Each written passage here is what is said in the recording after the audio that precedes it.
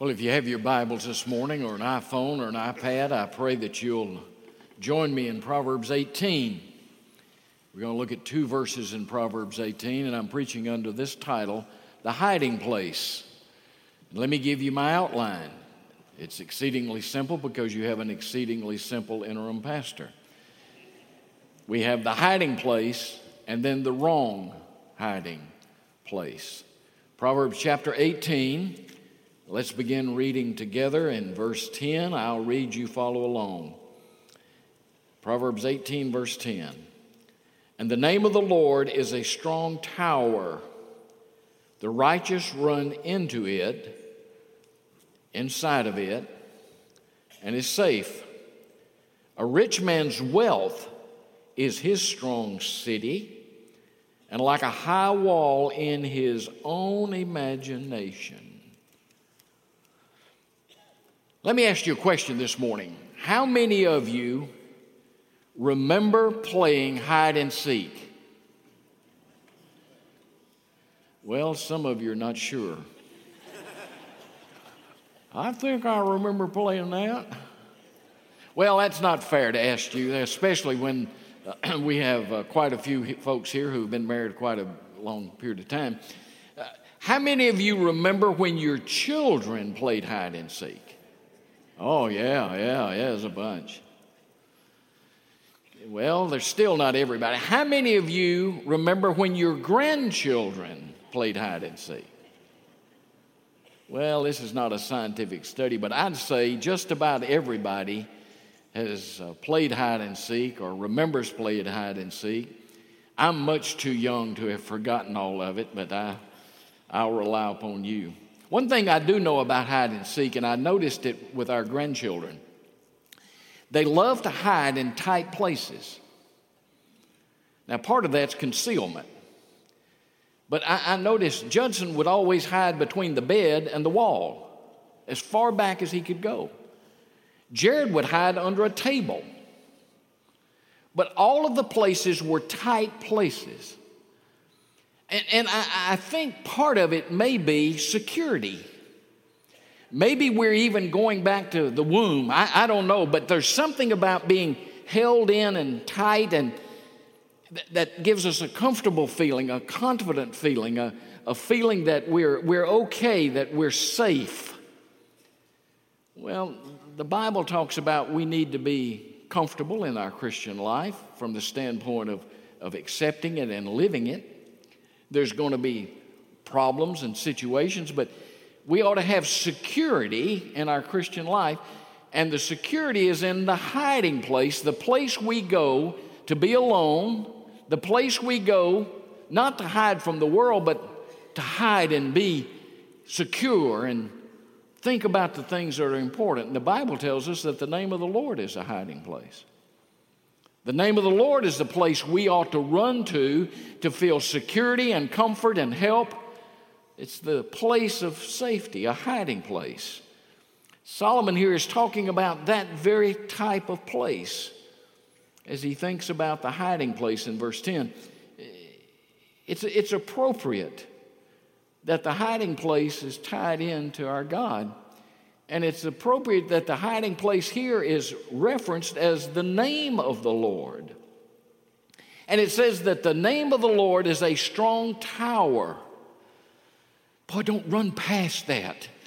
Don't just run past little things like that in the Scripture. A strong tower. In biblical times, the cities were here, and around the city would be a wall because there were barbarous people that would come and take over your city. So you had security in the wall. But at the corner of the wall were towers. And the towers were higher than the wall. And the towers were there in order to observe what was coming from a long way away. But it was also there to direct traffic on the wall should there be an invasion. It was a place where you could observe and direct and guide and help. It was a place of strategic importance because if you were in the tower, you were in control of everything that was happening along the wall, and therefore everything that was happening during the battle and everything that was happening in the city. The Bible here says the name of the Lord is a strong tower. the word came to my mind, and I don't think it translates, but it translates up here to me. The name of the Lord is a fortress, a strong place, a place of observation, a place of definition as we live out our Christian life. The name of the Lord is the subject of extensive Old and New Testament revelation. And all throughout Scripture, do this for me. Do a little word study on the names of God. It will amaze you. It will amaze you. You don't have to have a theological education. Get you some help in your Bible and open it up and just study on your own and see what leaps off of God's page and into your heart by His Spirit. The name of the Lord, Elohim, the Creator God. God is used, this name is used extensively in the book of Genesis. We find it 2,700 times in the Old Testament, 32 times in the book of Genesis. And Elohim means the God who creates. Is that appropriate for Genesis? The God who creates, Elohim, our great God. The name of the Lord is a hiding place. And we can hide in that powerful name, that strong name of Elohim. But Elohim is contracted in some of the instances to El, E-L, rather than Elohim. And El is found 250 times, and it means God Almighty. It's the God who brought Israel out of Egypt, Numbers chapter 23, verse 22. It is also translated Eloah, first mentioned in Deuteronomy 32, 15, and 17. And here it's used in contrast to idols because Eloah is the living God. All these other gods are stone and wood and stuff. There's no life in them. And so here, the contrast to all of these false idols and false sacred places and all is a living God, Eloah. When we meet God most frequently in the Bible, we meet Him as Jehovah. And Jehovah is the God who covenants. It's the word that is most often translated in the King James Version of the Bible as Lord. Jehovah, Lord. It's found 11,600 times in Scripture. And the name Jehovah is a combination of the three tenses of the verb to be. Aren't you? Is anybody listening to the preacher this morning? Jehovah, the God who was, the God who is, and the God who will be. That's Jehovah God. That is the only God. And He's the God who knows you. He's Lord. Jehovah. Jehovah God. Now there's some compound names for God. And it takes Jehovah and the God who was, who is, and will be. It takes it and then makes it specific for certain situations. There's Jehovah Jireh. It's the Lord who provides. There's Jehovah Rapha, the Lord who leads. There's Jehovah Nissi, the Lord our banner. That's a battle cry of the Lord. Jehovah Shalom. Guess what that is? When you meet a Jew, they say Shalom, peace, the God of peace. There's Jehovah Sabaoth, the Lord of hosts. There's Jehovah Roy, the Lord our shepherd, and there are others and others and others. I'm telling you, the name of the Lord is a strong tower. And God has given us various names, not for His benefit. All of this is describing one God. But it's the various facets that we need to hear because of our situations. There are times I need the God of peace in my life. He is. I need the God who supplies in my life. He does. I need the God of presence in my life. He will be. And so each of these helps us to understand that which is almost understandable only when we get to the other side. There's no way our little finite minds can completely comprehend God, but God has made it as simple and as easy for us to understand as is possible. And he's saying each of these is speaking of our great God, and he is our hiding place. The name Adonai is another name for God. It is the God who controls. It's the idea of his absolute lordship. It occurs 300 times in Scripture. And every time it appears, it is plural and possessive. Hallelujah. Did you hear me? It's plural. God the Father, God the Son, God the Holy Spirit. There is only one God, God the Father, God the Son, and God the Holy Spirit. And it's possessive. He owns it all. He is all. There's nothing outside the realm of Adonai, Jehovah, Lord, our great God. And it's that name that we run into. And when we get inside that name, he is our hiding place. Inside that name, there's security. Inside that name, there's safety. Inside that name, there's confidence. He is our hiding place. Oh, praise the Lord. Praise the Lord. He is our hiding place. No wonder Solomon indicated that the name of the Lord is a strong tower. But I must complete my study this morning. This is the correct hiding place, the Lord God. But do you know there's a false hiding place? And Solomon tells us. It's verse 11. A rich man's wealth is his strong city. Interesting phraseology.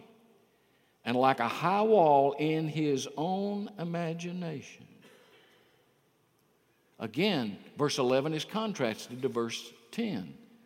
Verse 10 talks about a tower, a command center, a fortress.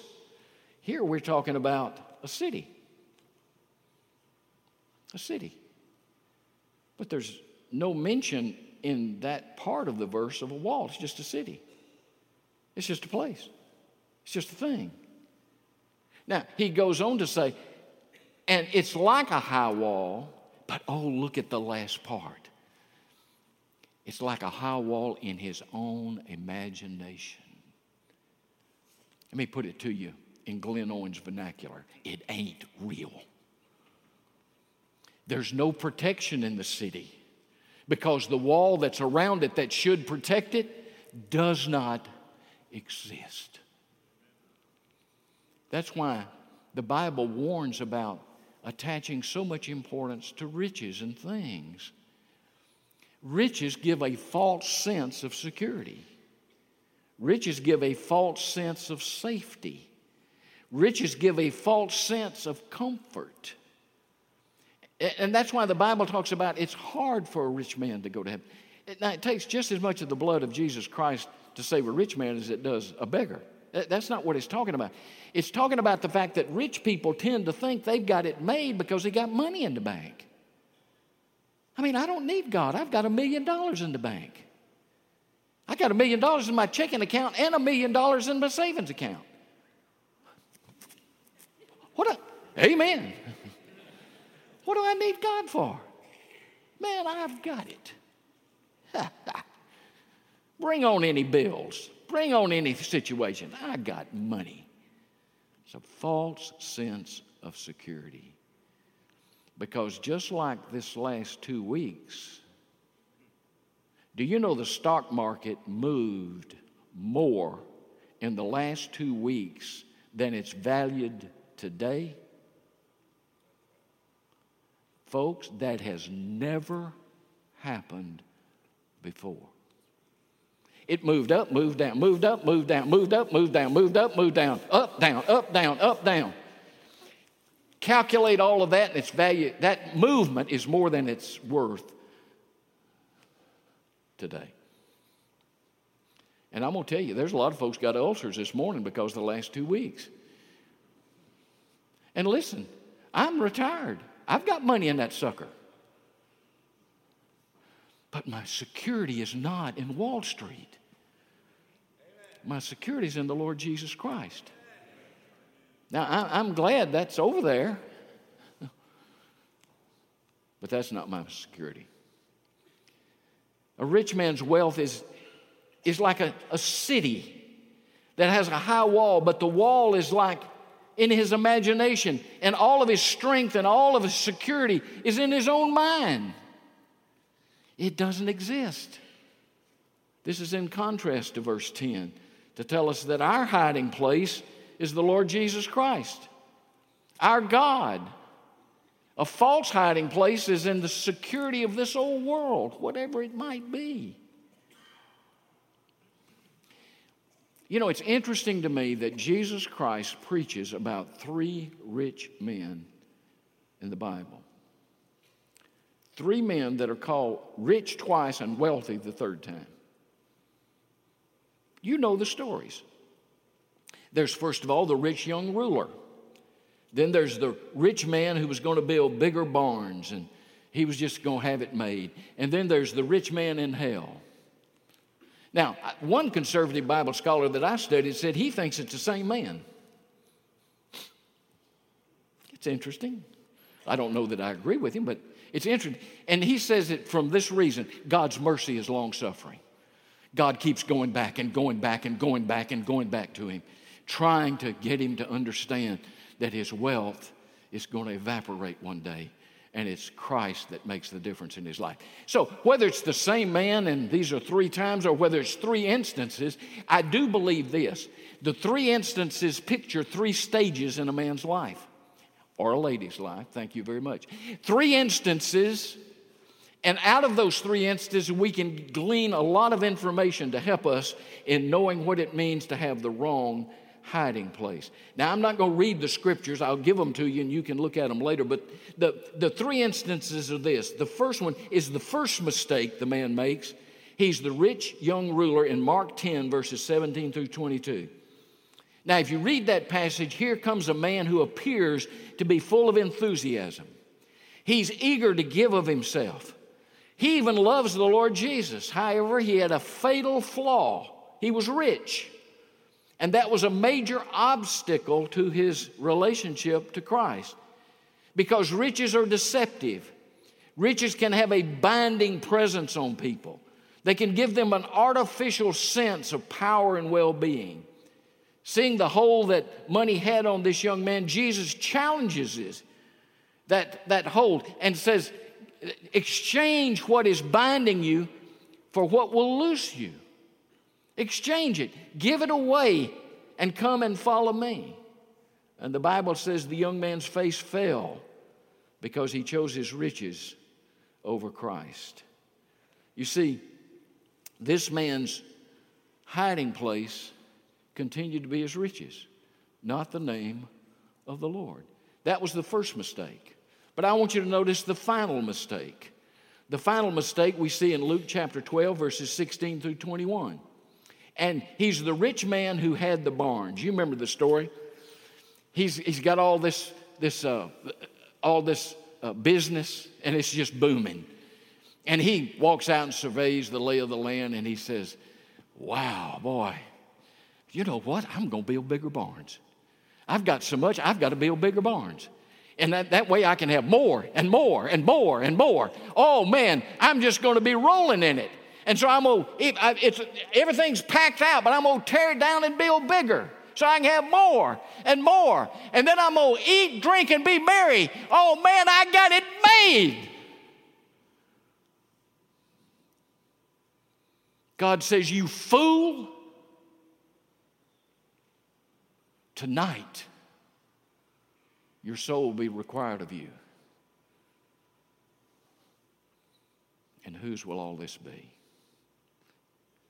I've told you the story about the 2 men standing by the casket. Good friend of theirs that they played golf with all the time. The man was an entrepreneur, a philanthropist. He just made money everywhere. And they're standing there looking at him and said, you know, old Bill looks pretty good. They worked on him pretty good. Amen. Man, he was wealthy. The other one says, you know, I didn't even know how wealthy he was until just recently. He said he was a billionaire. That means a billionaire. I didn't realize it was that much. Yeah, billion. I thought he was a millionaire. He's a billionaire. He said, how many times a billionaire? He said, I don't know. He said, how much did he leave? He said, he left it all.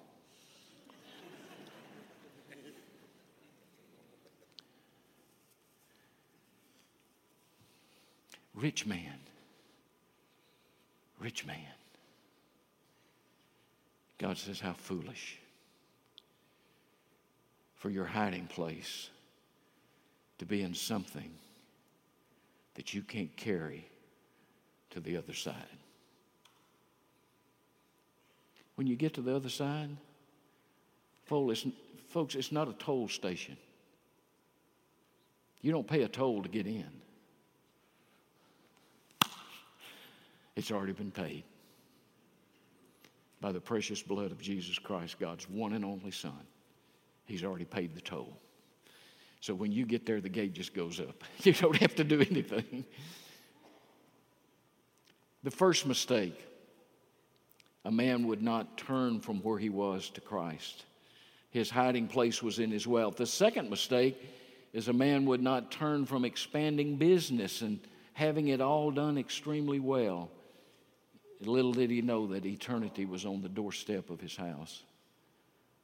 That's the first mistake and the final mistake, but the fatal mistake we see in Luke chapter 16, verses 19 through 28. A rich man has the finest attire, breakfast, lunch, and dinner, and brunch. He has the finest. Outside the gate's a poor man.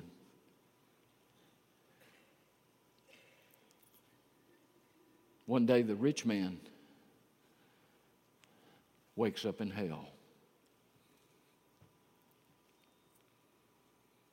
And the reality of the situation is, this man who had everything, just dip your finger in water and put it on my tongue. Just a drop. No. Then please send somebody to warn my family, because they're living just like me and they're going to end up here. There's a story told, and it's just a story. It's just a story.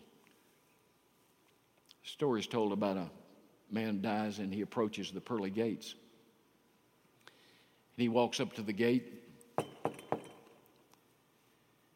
From inside the gate says, who's there? He said, well, I've just died. I want to enter the pearly gates. From inside said, what's the password? Now, this is not how it's going to happen. It's a story, okay? What's the password? Possessions. Wealth. I was a gazillionaire down on earth. I want to go into heaven. From inside, the reply is, depart from me, ye who work iniquity, I never knew you. In a moment, another man comes in. I'd like access to heaven. From inside, it says, what's the password? Power. I was the most powerful man on planet Earth. The whole world stooped to be in my presence. Power. From inside the pearly gates, depart from me, ye who work iniquity. I never knew you. In a moment, who's there? I'm a sports star. Made billions of dollars, and I had people clamoring for my autograph. I had young people wanting to be just like me. Popularity, athletic ability, success. That's the password. From inside it says, depart from me, ye who work iniquity.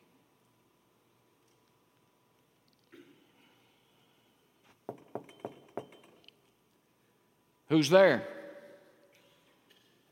just a sinner wanting access to heaven. What's the password? In my hand no price I bring, simply to thy cross I cling.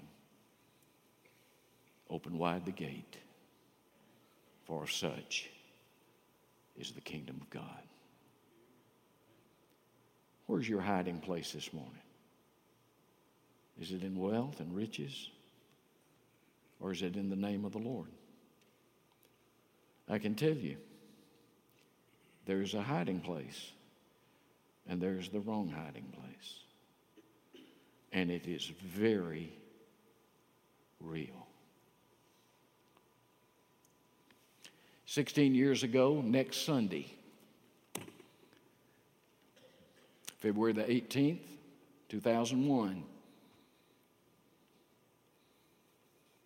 a black number 3 car was blocking for another car going into the third turn just a few miles from where I'm standing this morning. We don't know exactly what happened. The car veered, went into the wall at 200 miles an hour. And the iconic driver, Dale Earnhardt, died.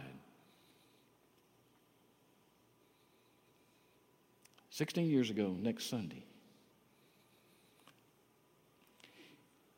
On his dash was a Bible verse given to him by Darrell Waltrip's wife. Proverbs 18, verse 10.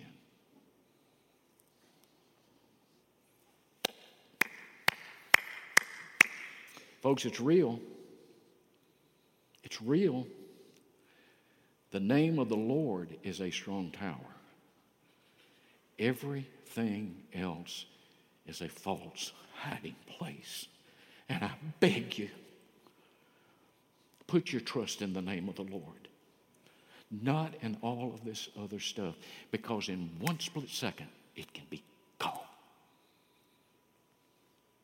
And only that which Christ has done for us will stand the test of time and praise his name the test of eternity.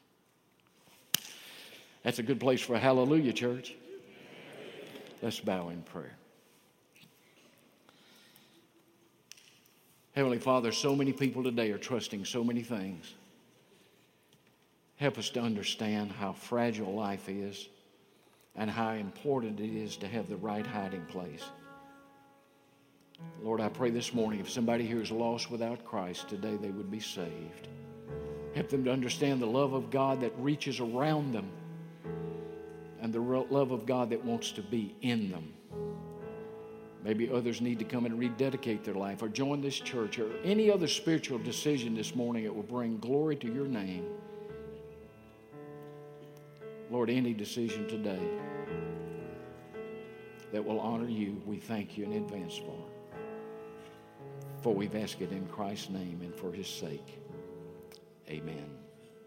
As we stand, we're going to sing an invitation hymn. It's exactly what it is. We're inviting you to make a decision for Christ, whatever it might be. I don't have to tell you what it is, you know. Or if there's a stirring in your soul that you can't quite put your finger on, come down here. We have ministers, trained people who will pray with you, who will love you, who will help you to discern that which is going on in your life. Don't let this moment pass if God is speaking to you. As we stand and as we sing, on the first note of that first verse, you come. We're singing now.